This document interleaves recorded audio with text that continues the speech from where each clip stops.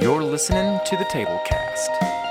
Pull up a chair and join the conversation.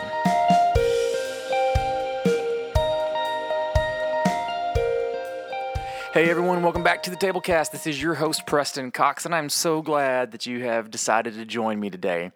So, it's just me again today.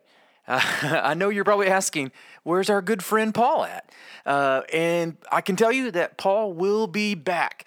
Paul's working hard on some personal projects here at the end of the year, but he has told me that he wants to be back with us at the beginning of 2018. Like I said last week, we're going to be back with some more questions about discipleship.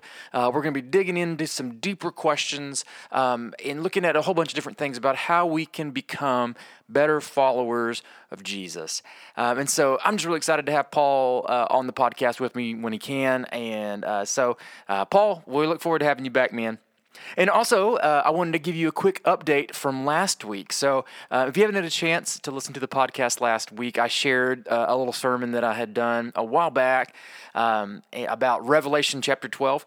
And I just want to tell you, those of you who are listening and have listened to that podcast, I actually saw an inflatable Christmas dragon this past weekend.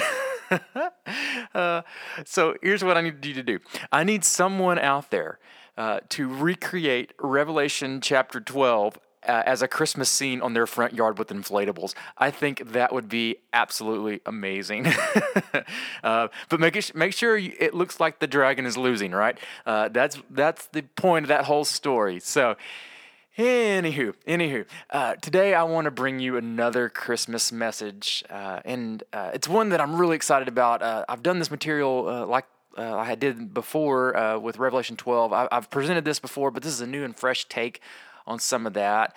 And it's a series that we were doing at my church that we were at about the names of God. And I had the opportunity to talk about my favorite name of God, and that's Emmanuel, meaning God with us. Now, for me, this name evokes all sorts of feelings and emotions.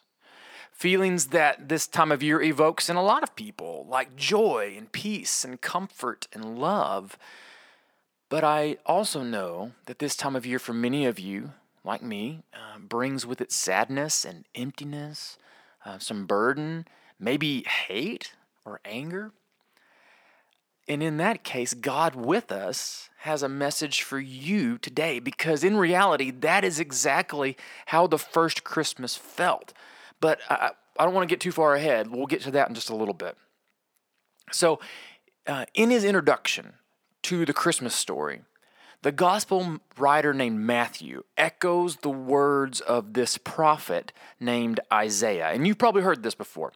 It goes something like this: "The virgin shall conceive and bear a son, and they shall name him Emmanuel, God with us."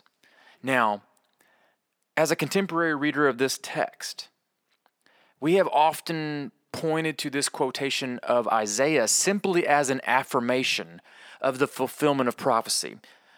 You don't get what I'm saying? We point to this passage saying that this is how we can prove that Jesus is the Messiah, because his birth was foretold about 730 years before it actually happened. And it's true that this passage does exactly that.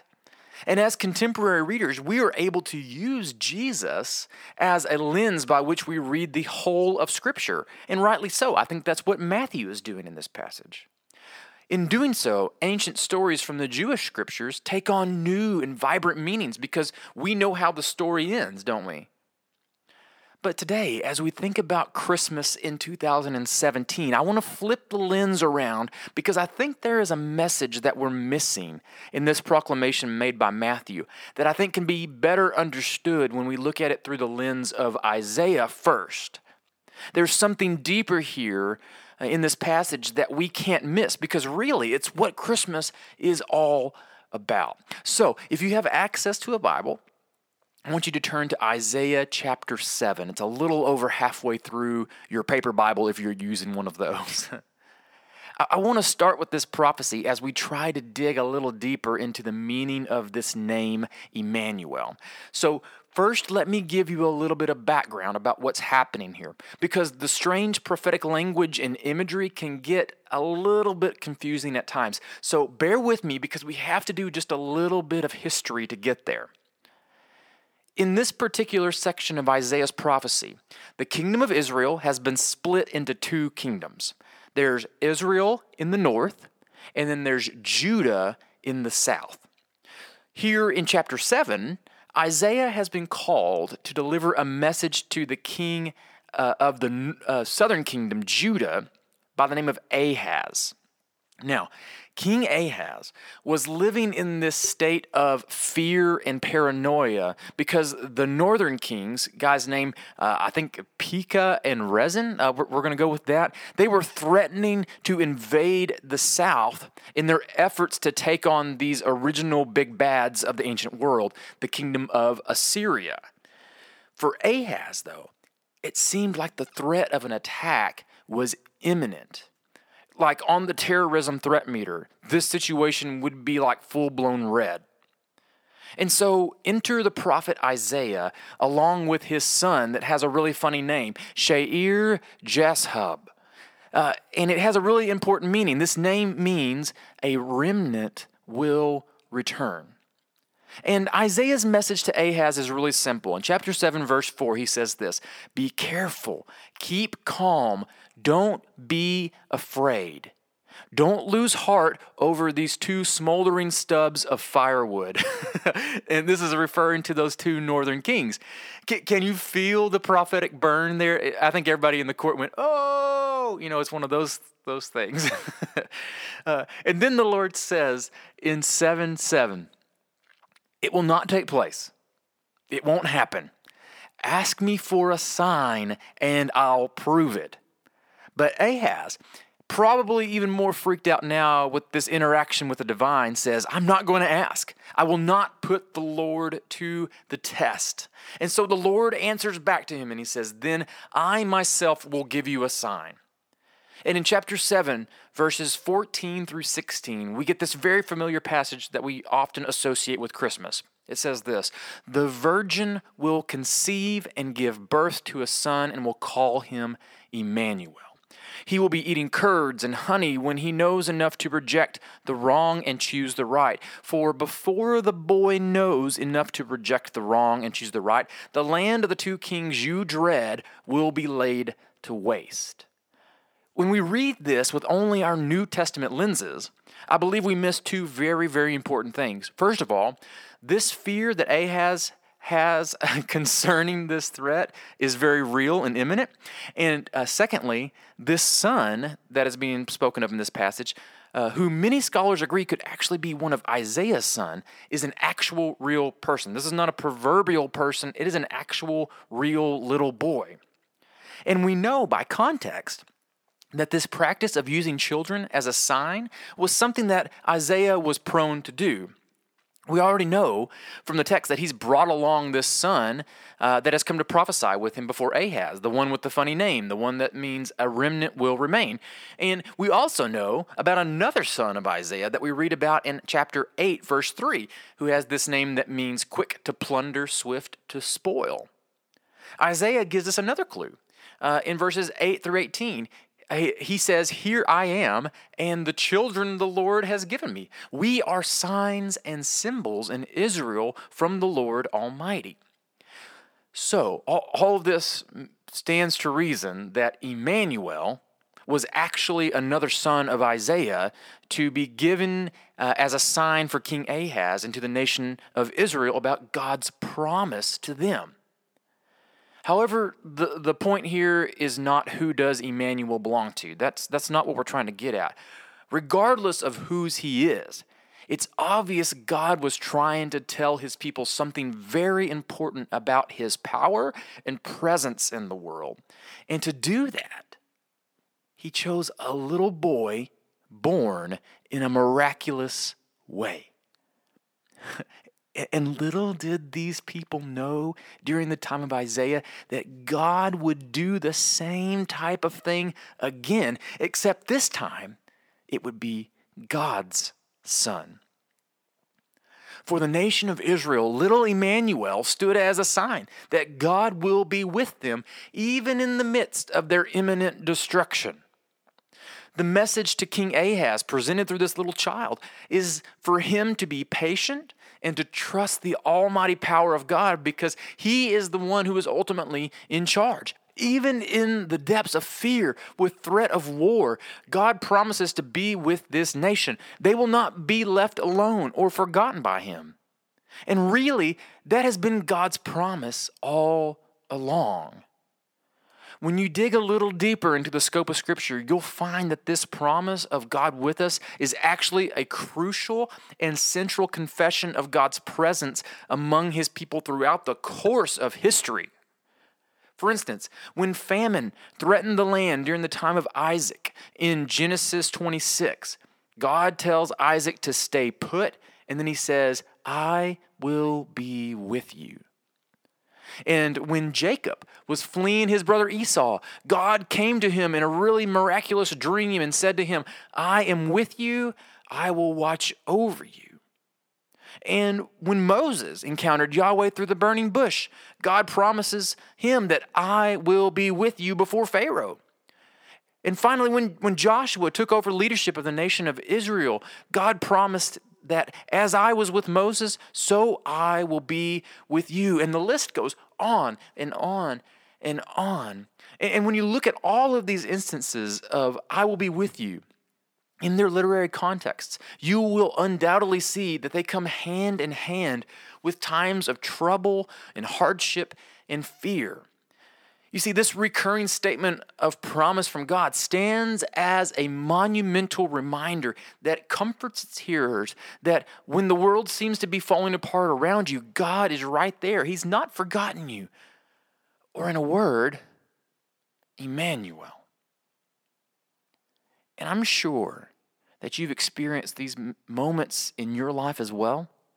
Moments or events that it seemed like God was all but present in your life. And then as if to shake you awake, God steps in, right? Like that time when you had that bill that wasn't going to get paid because, well, life happens, right? But then your employer calls you into the office and gives you a raise for that exact amount of money. Or maybe that time when you and your spouse prayed and prayed for God to give you a child, but the doctors kept saying, look, it's not going to happen. So you go through treatments and you visit specialists and you pray, and people in your church are praying that something will change, but nobody believes that it will. And then that day you went one last time to the doctor's office and you hear these words, you're pregnant. Or maybe the doctors gave you the prognosis that the cancer had advanced and that they would no longer be able to treat you. But you go back in for one more checkup, and though it's medically unexplainable, the cancer was miraculously gone. And that is exactly how we describe those moments, by saying it was a miracle. And miracles play a big part in the Christmas season, don't they? There's something about Christmas that's almost magical, but not like in the Harry Potter or David Copperfield sort of way. During this season, culture seems to be more in tune with those moments because it's like we're desperately searching for a glimmer of hope in humanity. We're looking for these little glimpses to remind us that God is with us. This time of year for the Christian world is often referred to as the season of Advent. And Advent is the season in which we await the arrival of Jesus. And it's funny because Advent comes after the conclusion of this time of year that's often called ordinary time. That is to say that in the Christian world, Advent is the beginning of something. It's something new, something miraculous. And while the rest of the world hopes for white Christmases or specific gifts under the tree, Christians wait in eager expectation of God to break into this world. And those little glimmers of God's presence in the world shine just a little bit brighter during this time of year because of that expectation. They're little Christmas miracles. And what are miracles? But moments and events in which we realize God's presence is already with us. Which brings us back around to the first Christmas story. you've seen the plays and the movies and all those sorts of things. It was a mess, right? It's a story that begins with suffering and fear and attempted genocide. Last week, I shared with you the crazy Tolkien-esque version from this otherworldly experience that was given in the book of Revelation. It was going to take a miracle to clean up this mess. Now, the years preceding the original Christmas story consist of a time that theologians like to call the Silent Age.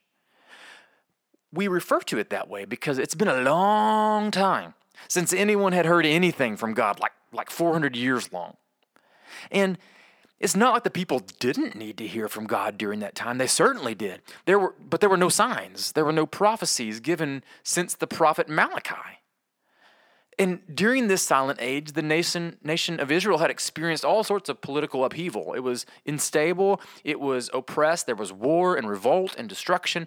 And in the midst of all of this, the book of Matthew opens with this young girl by the name of Mary, who miraculously conceives a child through the work of the Holy Spirit. And we can only imagine the fear and uncertainty that comes with something of that nature.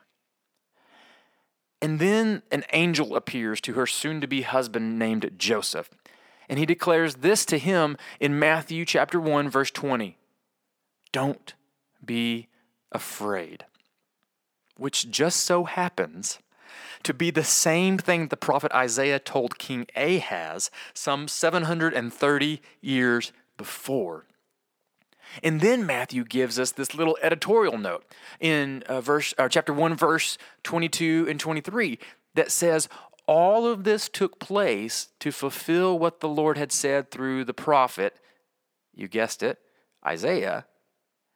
The virgin will be with child and give birth to a son. They will call him Emmanuel, which means, say it with me now, God with us. Now, because we have heard this and read it 1,000 times, don't skip over what's being declared here.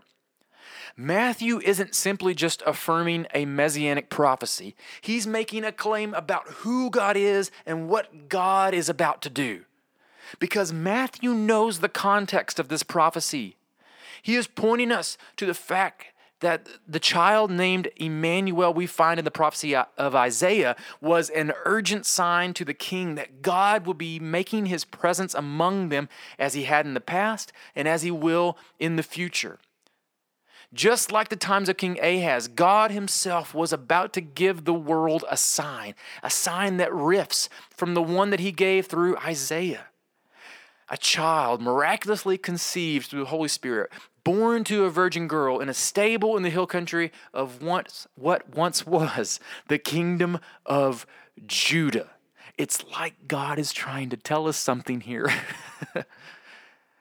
God ended the so-called silent age with proclaiming his presence through the cries of a newborn baby boy named Jesus.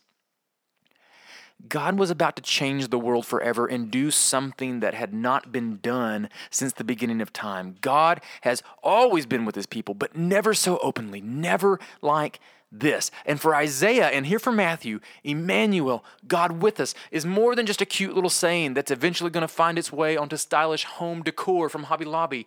No, Emmanuel was the fulfillment of a promise that God would forever be with his people no matter what. It was a proclamation that fear and doubt would no longer have a chokehold on the world and that there would now be a new kind of king on the throne. One who would make God's presence known in the world by speaking with authority, healing the sick, lounging with tax collectors, sinners, and prostitutes, performing miraculous acts, and even raising the dead.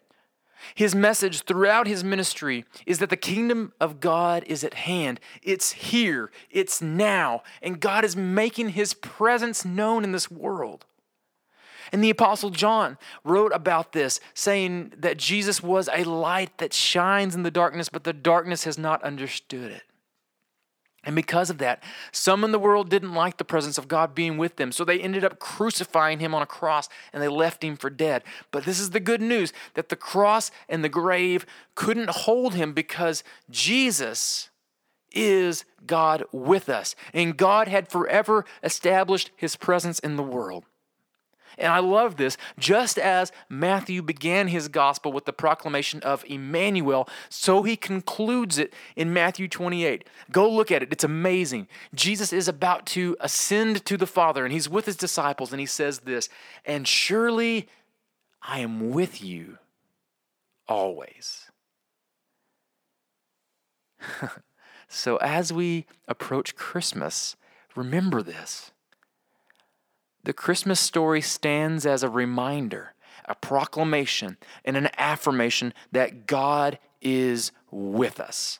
He has always been with us. He is with us today, and we're going to yearn for that day when we'll be with him forever, and as we're going to continue to establish his presence on earth as it is in heaven. So wherever you find yourself today, whether you're caught up in the joy of the season or bound by the sadness that so often accompanies it, God is with you. God is with you.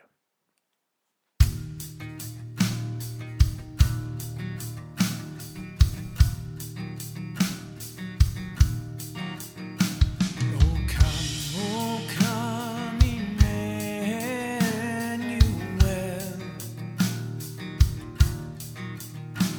and ransom captive Israel. That mourns in lonely exile until the Son of God appear. Rejoice, rejoice, Emmanuel shall come to thee, O Israel.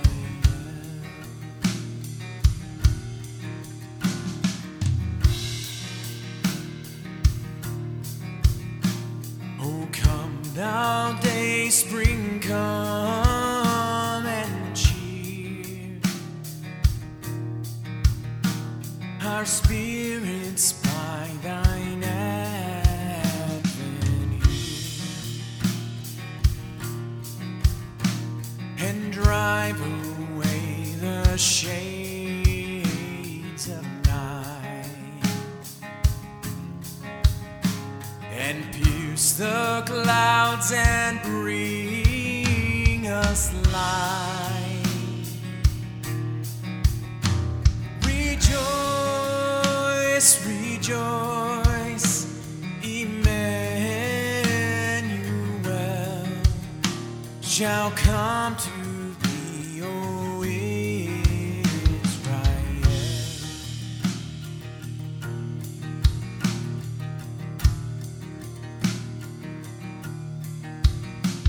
O come, desire of nations bind, all people in one heart and one mind. Bid in peace, strife, and quarrel cease. Fill all the world with heaven's peace, and rejoice, rejoice, Emmanuel shall come to thee, O Israel. Rejoice, rejoice, Emmanuel shall come to thee, O